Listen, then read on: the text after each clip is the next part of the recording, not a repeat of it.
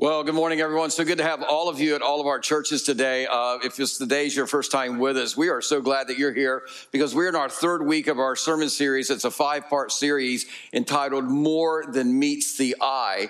And if you have not been here, you really want to make sure that you're catching up on all this series. But before we get in today's talk, I want to remind you of something. Next Sunday is the fourth Sunday of the month. And on the fourth Sunday, what we do is we all join together as a church to show our community that God is for them because of the way that we are for them. So next Sunday, we have this amazing opportunity once again to bless our communities in an area that many people and many families are being hit the hardest in this season. And we really feel like that it's going to open the door for many invite opportunities for our Easter experience. In fact, that's why you received an invite card just to remind you, hey, Easter's coming. You know, whoever that person is, God lays on your heart. Let me turn this up to the right side. Make sure that you're inviting them. This is a prompt to live out the great command and the great commission to all of us and be inviting people for Easter. And there's also invite on the backside for Easter Jam. But 4 is one of the ways that we consistently throughout the year reach out in our community and just say, hey, we're for you. And the idea is it creates enough curiosity and then conversations, and they realize we have common ground. They go, oh, these people are for us. That gives us the opportunity to say, hey, well, God is for you, and that's why we're for you. So to do this, normally every fourth Sunday, we say, everybody, we would love for you to give $4. And it makes a big difference when all of us at all of our churches come together and we all individually give $4. It absolutely adds up in a very big blessing. But this next Sunday, we come together. I want to prepare you for this. We would like to encourage you to maybe consider $40. Somebody's got it. All right, there we go. Maybe consider $4. For some of you, it needs to be $4,000. For some of you, it needs to be $400. Do I get an amen out of that one now? Okay, so here's the deal.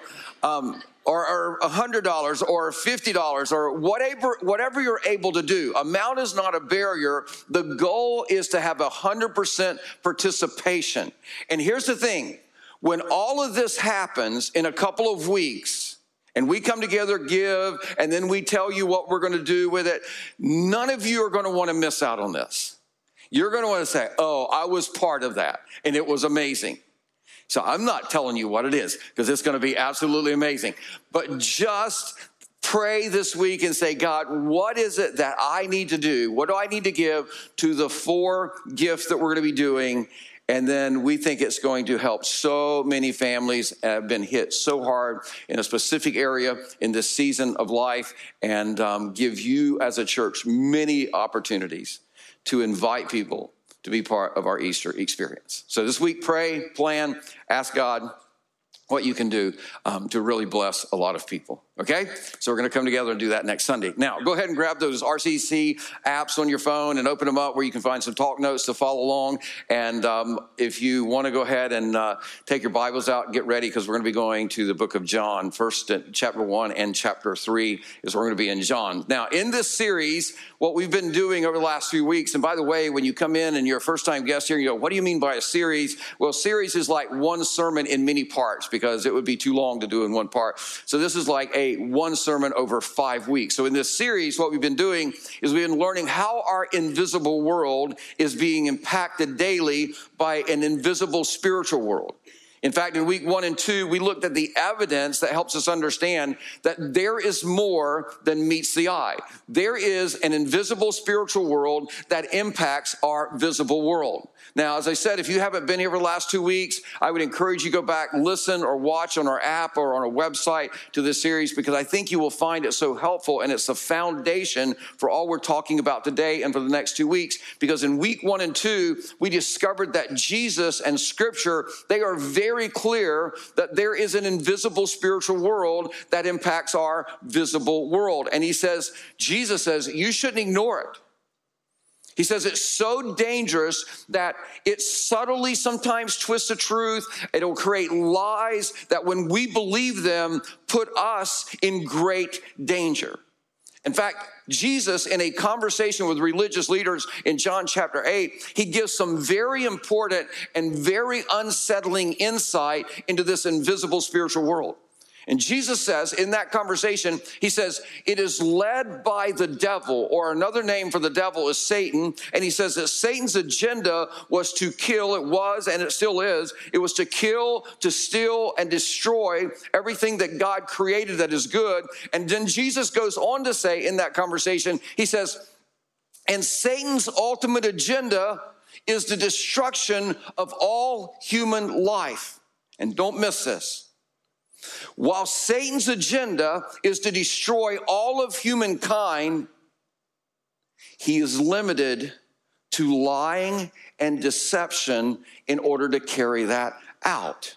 Make sure you get this. Satan's agenda is the destruction of human life, and how he accomplishes that is through deception. So not only did Jesus believe and talk about this invisible spiritual world, but in a letter that the Apostle Paul wrote to a church at Ephesus, he talks about how important it is that we be aware of how this invisible spiritual world impacts our personal world. In fact, here's how he describes this in Ephesians chapter 6, verse 10. He says, finally, be strong in the Lord and in his mighty power. Put on the full armor of God so that you can take your stand against the devil's scheme. So the Apostle Paul is saying to the church at Ephesus, he's saying, the most important thing you need to remember is that you have a spiritual battle going on with your enemy, the devil. And he goes on and basically says in this, as he breaks this all down in chapter 6, he goes on to say, our biggest battle in life is really against the devil's schemes. Because that's the only thing that he can do to destroy humankind, is he comes up with schemes or lies or deception or distortion. So today what we're going to do is we're going to look at another one of the devil's schemes that he uses to try to destroy us. And the scheme is so subtle that most of the time, we don't even know that we are being attacked in this area. We don't know that we've been taken captive by the devil in this area. This scheme of the devil is so dangerous to us. I can't overstate it. It's so dangerous to us, and it's so dangerous to others around us, because here's the thing. We never see this as the cause of the problems that we're experiencing in life. We never see this as the cause of pain that we're experiencing in life. We don't naturally see this as our problem when it has taken us captive. We blame everything else. But I'm going to tell you, when we are held in captivity by this scheme of the devil, it is a deception that is so powerful in our lives, so destructive in our lives. It is one of the primary reasons that we experience tension and problems and difficulties in our marriages, in our families, in our workplace, in our friendships. It's why there's so much tension and fighting in the world. But here's the thing. When you've been taken captive by Satan in this area of your life, there's things that just happen and you don't even realize it's because you've been taken captive in this area. For example, when you've been taken captive by this scheme, here's what happens. You struggle to celebrate other people's successes because secretly you want to be the most important person in the relationship. In fact, sometimes you will secretly celebrate when other people fail or don't get it right. In fact, you'll let other people know how other people have failed or they haven't got it right. Some other sign that you've been taken captive by this scheme is you won't initiate apology when you're wrong. I mean, especially if you feel like that I was only like 10% wrong or 5% wrong or 2% wrong or 1% wrong. And then not only will you not initiate apology, but then you're going to argue to the point that, because you got to have the final word. Because being right is more important than making the relationship right. And because being right is more important than making a relationship right, you want to look right. So here's the other thing is you won't ask for or admit that you need help. Because see, if you ask for help or admit you needed help, then that's going to make you appear like you're not competent to everybody else, because secretly you want to appear as the better person in the relationship. Now, some of you, when you've been taken captive by this scheme of Satan, you stay guarded emotionally. That's why many of us stay guarded emotionally. It keeps we don't open up to others about our faults or our weaknesses. We try to hide them because you don't want anybody to think less of you. You just want people to see you as this very, very I've got it together kind of person. And by the way, this tendency to stay guarded emotionally and make ourselves look better to other people than what we are, it so often happens in so many of us. It's so common that there's a term for it as well. It's called the imposter syndrome. And let me just go, if you go through life feeling like that you're an imposter, it's because you probably are emotionally guarded and have been taken captive in this area. But it doesn't stop there. There's another sign that you've been taken captive by this scheme, and that is this: you feel a bit entitled. It's why you feel like you deserve better treatment than you received. It's why you go on Facebook and any other social media thing and you post how certain businesses didn't treat you right or certain people in your family didn't treat you right. You feel so entitled that somehow or other you can justify cutting other people down publicly, which goes totally against what God says of how we're to treat people. So we feel a bit entitled. Or here's another one. You feel entitled. You overestimate the value of your contribution and viewpoints about life. And what happens is when you feel a little bit entitled and you overestimate the value of your contribution and viewpoint about life, what you do unknowingly is you diminish others.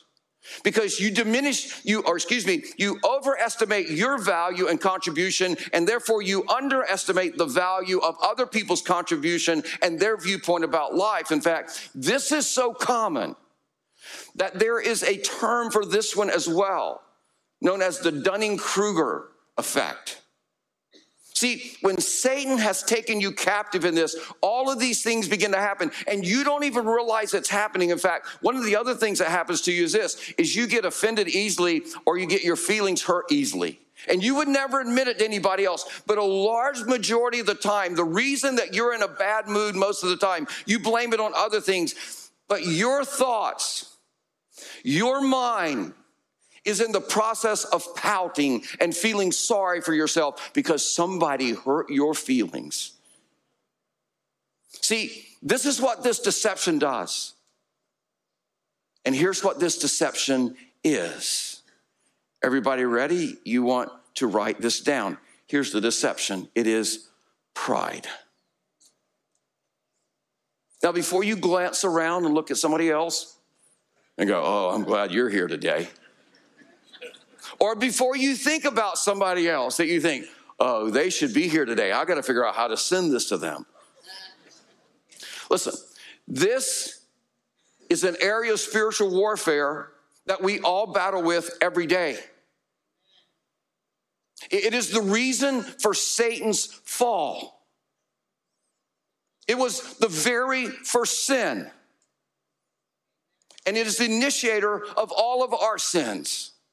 Because Satan knows if he can get you to allow pride in your life, if it can become an attachment in your heart, even just a small amount, he can cause you to self-sabotage in so many ways. Don't miss this. There is nothing that distorts your perception of reality more than pride. And if you want a great story to help you understand that pride makes you insane, go read the book of Daniel, especially the story of King Nebuchadnezzar, who's walking on the wall and he gets full of himself and God says, you're crazy. And he goes so crazy, he's out in the field. And then it says, and I lifted up my eyes to heaven and I recognized the sovereign God. And then he says this, then my sanity was restored to me. See, pride makes us insane. We think it makes us more sane. C.S. Lewis said it this way. He says, pride is spiritual cancer. It eats up the very possibility of love, contentment, or even common sense. Listen, this twisting of our reality by pride is why pride is so dangerous and deceptive. See, some of you, you're struggling with feeling loved and being able to love. And the reason you struggle with that is not because of other people, but it's because of this spiritual cancer going on in your life. Some of you, you can never find contentment. It's always something else, somebody else, something else. If we could have something else. And you're blaming everything else, but it's this spiritual cancer in your life. And you think everybody else is crazy.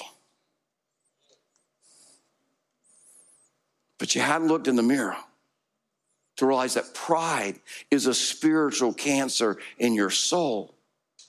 See, this distortion, let me help you understand how this distortion, this deception happens in our life. It takes our God-given desire to be known and celebrated in healthy, life-giving relationships. Don't miss this. It takes our God-given desire to be known and celebrated in healthy, life-giving relationships and turns it into an addictive appetite. Don't miss this. God created you to be known and to be celebrated. He wanted to know you. It's why he sent his son. He wanted you to know him. He created you to be known and to be celebrated. That's part of being made in the image of God. But pride, it creates this desire to be known and celebrated, so much so that we begin to look at the good things we do and we go, I did that. You should recognize that. You should recognize that. You should recognize that. You should recognize that. All of you at these other camps, you should recognize that. That's what we do. Like, all you people, you should recognize, you should notice, and you celebrate what I did. And we get offended when people don't appreciate and recognize and celebrate, and we're not known for what we did. But here's the thing. We really didn't do that on our own, did we? When you really stop and think about it, you didn't do that on your own. In fact, Nebuchadnezzar, he's like, look at this great empire that I've built. And God goes, oh, no, you didn't. Because God is the source and supply of all your gifts, all your talents, all your ability, any wisdom that you have. God created us. He gave us the ability. He gave us the talent. Everything that I do with my life and in my life is a gift from God. So taking any kind of credit or seeking any credit or demanding any credit when God is the source and supply is insanity to any sane person. But we do it every day. We do it as parents. I can't believe these kids don't appreciate what I'm doing for them. Oh my goodness. I do so many great things for them. Our kids do it every day. I can't believe my parents don't see how amazing I am, how wonderful. And see, what pride does is it twists it so it becomes toxic like that. But in healthy, life-giving relationships, we automatically and naturally celebrate and applaud each other. But when it becomes demanded, oh, I can't believe my boss don't appreciate me more. I can't believe these people work for me. They don't appreciate me more. I just can't believe my neighbors don't appreciate. Look how clean we keep our yard. They keep their house like a trash dump. Oh my gosh. See, we do this every day. See, in fact, what we do, this is our insanity. We all believe that we deserve more credit for using our gifts, our abilities, and our talents that God has given us than what we're getting. And many of you were angry at somebody when you came to church this morning because they didn't appreciate you enough this week. They didn't applaud you enough. They didn't make you known enough. And we call that demand for recognition and appreciation and credit sane. Make sure you get this. Pride twists our God-given desire to be known intimately and loved deeply by our Heavenly Father into an appetite to be known for something and applauded by someone. Listen. When you are taken captive by pride, there is no amount of known. There is no amount of applause that will satisfy your appetite. You're always going to think, oh, I deserve more. I deserve so much more. There's nothing going to satisfy your appetite for being known or applauded by the thing that you want to be known or applauded for. There's no accomplishment that's going to satisfy your appetite to be applauded. I mean, pride makes you so full of yourself. I don't know how else to say it. Like you go, I deserve to be noticed. I deserve to be given credit. And it becomes a bottomless pit, and your spouse can never give you enough. Your parents can never give you enough. I mean, your fellow classmates can never give you enough applaud or known. I mean, your coworkers can never celebrate you or applaud you enough, because this is an appetite, when it gets twisted, that can never be satisfied. And the lie that you are owed more than you are getting is a scheme that will destroy you and all of your relationships. So the question is, how do you win this invisible spiritual battle? How do you keep Satan from destroying you and using you to destroy others through this issue of pride? Well, thankfully, God used someone to speak into my life in this area about 22 years ago. And this person just looked me straight in the eye, and he said, you are so full of pride, there is no room for God in your heart. I was a pastor at that time. I mean, this person, he helped me to see that this appetite to be known for something, to be applauded by someone, he said, this thing is undermining God's work in your life, and it's undermining God's work in the lives of the people around you. And he says it's causing you to live in this constant state of insanity. And he said, you think you're the only one that's got any sanity, but you're living in this constant state of insanity. And I'm telling you, when that mentor helped me understand that this area I had been taken captive in by Satan's scheme, there was a verse that he gave to me. It really helped me not only recognize my deception that I was living in, but the depth of the sin in my soul that pride was causing. And I'm telling you, this verse, it holds the key to spiritual victory against pride. And we're going to find this in John chapter 3. Like, here's what the Apostle John says, and that we must do if we're going to win this invisible war. I'm going to give it to you, and then we're going to go back and unpack this whole process of how this came about in John's life. Notice what he says in John chapter 3, verse 30. He says, John is saying, he, referring to Jesus, he must increase, but I must decrease. The key word here is must. This is what must happen in our lives. If I'm going to have a growing relationship with Jesus Christ, he must, every day, he must increase, and I must decrease. Now, that may not seem a whole lot to you like at first glance, but let me just kind of give you some context. These words, as I said, they were spoken by John the Baptist. And if you study the life of John the Baptist, you learn that he was the one that was sent to be the forerunner. He was to point people to Jesus. He was the voice of one crying in the wilderness, prepare the way for the Lord. In fact, notice how he's introduced in Mark chapter 1.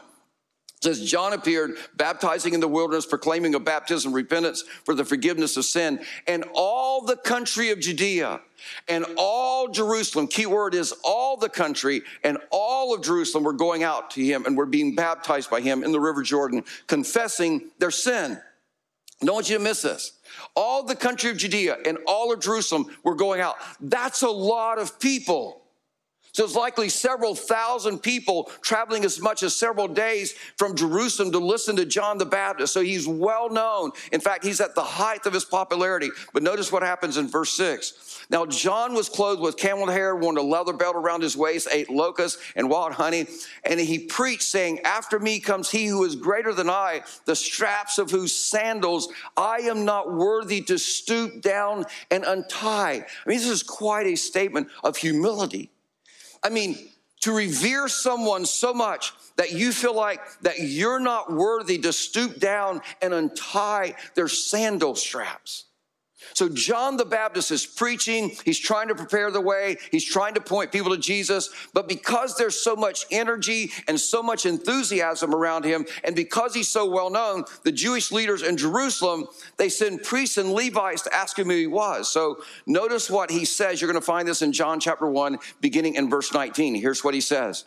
Now, this was John's testimony when the Jewish leaders in Jerusalem sent priests and Levites to ask him who he was.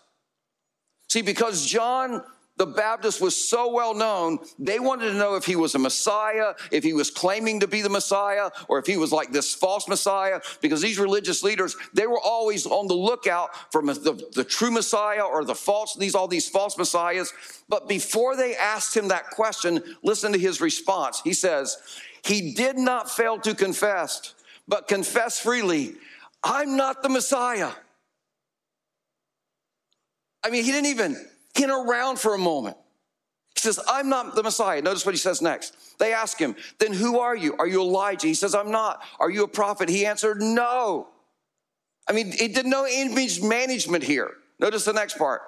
Finally, they said, who are you? Give us an answer to take back to those who sent us. What do you say for yourself? Notice what he says in verse 23.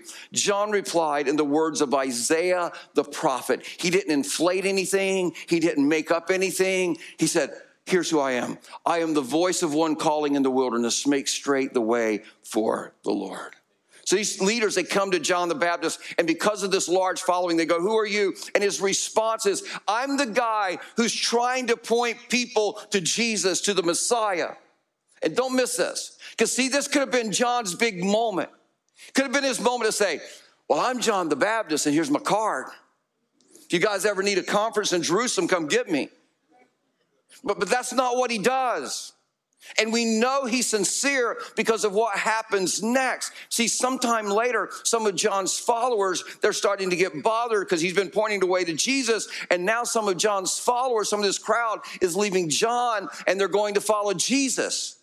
So notice what John the Baptist's followers say to John. Notice in chapter 3, beginning in verse 26. Here's what they say. They came to John and said to him, that man, oh, there's a sign of pride. We don't even use a person's name. That man who was with you on the other side of the Jordan, the one you testified about, not using a name again, he is not using a name again, and everybody's going to. Yeah. Here's what's interesting about that. This is where it gets real personal. For most of us, to lose followers, to lose support, it's a little bit unnerving. You start going, what did I do wrong? What did I say wrong? It bothers us, doesn't it? Like when we feel like that we're losing the support or our some sense of popularity that we've created in our own heads. And it sure bothered John the Baptist followers. Because in their mind, John, you shouldn't be losing any popularity. You shouldn't be losing any support. I mean, you should be growing. I mean, Jesus is taking your people. And you're not going to be as well known, and you're not going to have the crowds that you once had. But I want you to notice John the Baptist's reply, because this reply brings us back to this amazing statement I shared with you early in chapter 3, verse 30. But in fact, I kept this statement on my desk for years, trying to burn this in my brain so my heart would own it. And verse 30 is a mindset, it's an attitude of humility. An attitude of, it's not about us. It's not about me. It's this attitude that I am owed nothing, and everything I do or have is a gift from God. It is the secret to breaking free from the deception and the captivity of pride. Notice this statement again, John chapter 30, verse 3. He says these words. He says, he must, pretend it's up here. He must increase, I must decrease. He must increase, I must decrease.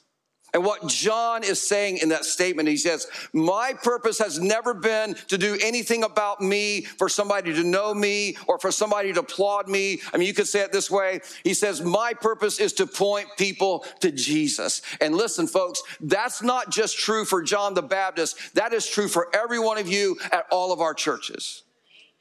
And by the way, anytime you are known for anything, anytime you are applauded for anything, it's never about you. It's about using that platform to make Jesus known. It has never been about you. The only reason you were ever known for something or applauded for anything is to make Jesus known. So to win this invisible spiritual battle, you have to remember, my purpose is not to be known for, it's not to be applauded by, but to make Jesus known. You could say it this way: my purpose is not to be known for something or applauded by someone. My purpose is to point people to Jesus.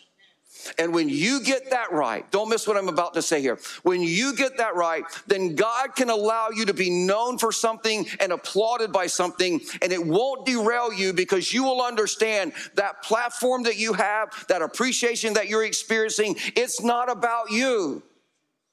You being known for something and applauded by someone will be what God uses to point people to Jesus. And then, when being known and when being applauded begins to dissipate and slip through your fingers, and make sure you understand this, it will. Because it's never about you. God will give you a platform for a while, and then it's over.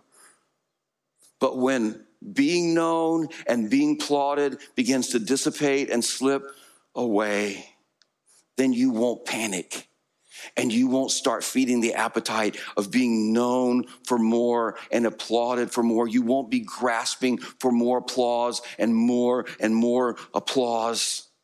Instead, you will say with John the Baptist, hey, it was never about me in the first place.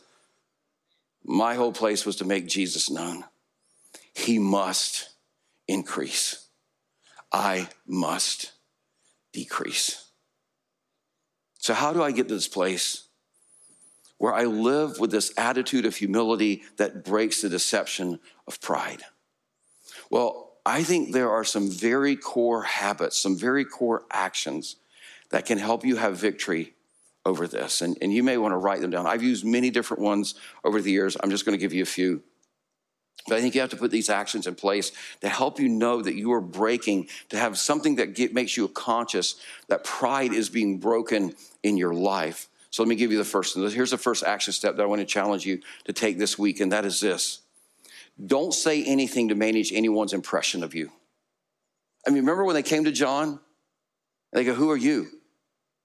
He said, I'm not a prophet. I'm not the Messiah. I mean, he didn't try to manage anybody's impression. And sometime this week, you're going to be tempted to impress somebody with your accomplishment or your spirituality or your maturity. Listen, it's almost an ingrained conditioned response in every one of us, because pride is an attachment in our heart. You're going to be tempted to put a spin on something. You're going to be tempted to say something so it makes you look better and somebody else look worse. And you're going to tell somebody something that you saw either on social media or YouTube or TV or something or some movie, and you're going to say something like this. Of course, I don't usually watch, or I don't spend a whole lot of time on that kind of stuff. Like, you're going to be tempted to manage someone's impression of you in some way, shape, or form. So instead of doing that, when you're tempted to say something that is going to somehow or another manage someone's impressions of you, just say in your mind, this is my chance to decrease so they and Jesus can increase. I will just be quiet. Now, if that's not challenging enough for us, let me give you action step number 2. Make this a no complaint, no criticism, no critique week. Ladies, when your husband loads the dishwasher,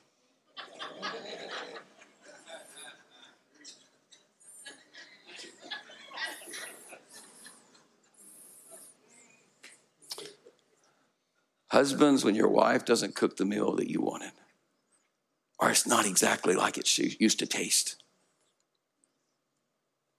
Sometime this week, you're going to want to judge someone's performance or someone's behavior. You're going to be tempted to point out how somebody did not measure up to your standard. Key word in there is what? Your standard, you little God. You're going to be tempted to pass an evaluation on someone you think did the wrong thing or handled the wrong thing or handled something the wrong way or said something the wrong way to you, and you're going to have your feelings all hurt. You're going to be so offended, and everybody's got to know how offended you are, and it didn't measure again up to your standard again. And you're going to be tempted to tell that person, or you're going to be tempted to tell somebody else this thing that somebody didn't do to live up to your standard. And instead of opening your mouth and complaining and criticizing and critiquing, instead of saying anything, just say to yourself, this is my chance to decrease so that they and Jesus can increase. I'll just be quiet.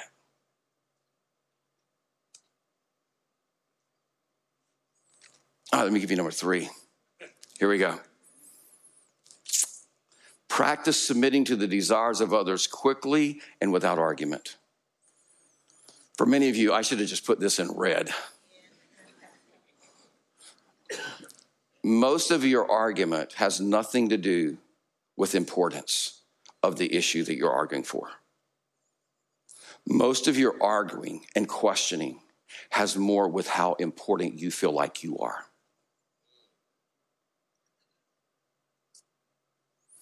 So this week, you're going to have the opportunity to submit to the desires and preferences of others in an area that doesn't really even matter.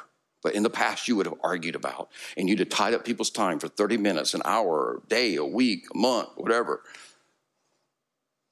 For example, you're going to be sitting at home, and the remote control is going to be equal distance between you and somebody else in that house. And there's going to be this amazing sporting event on, like March Madness or something. You know what I mean? And then there's going to be the Disease of the Week movie that's on. And you're going to be tempted to fight for your right to watch what you want to watch. And instead of reaching for that remote, instead of saying anything, just say to yourself, it's my chance to decrease so that they can increase and Jesus can be increased here. I would just be quiet. Listen, to win the spiritual war over pride, and it is a war. It is a war you will fight till the day you die. You daily have to have things in your life that make you confront the issue of pride. Because when your daily question at the end of the day becomes, did I decrease more so that others could increase, but more importantly, so Jesus was increased and elevated in the minds of people? You will start living with a less distorted reality about life.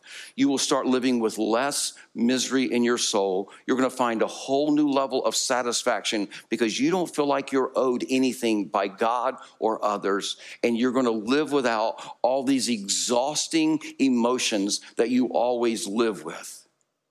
See, we don't realize it, but the primary cause of our exhausting emotions relationally is pride. The reason you get so exhausted with the people in your life relationally, in your emotions, is because of pride. Less pride, fewer exhausting emotions that you're going to experience relationally. And the other thing is, you're no longer going to shut others out and diminish others, and your heart will no longer limit God's work in your life. So at the end of every day of this week, instead of asking yourself, hey, did anybody notice me? I can't believe them people didn't notice me. Oh my goodness, I did so much today. Did they applaud me? Instead, ask yourself this question. Did I decrease more so that Jesus could increase? This is our question to break the power of pride in our life. Let me pray for you. Heavenly Father, it's tough. It's tough to look in the mirror and realize how we make it about us every minute of our day.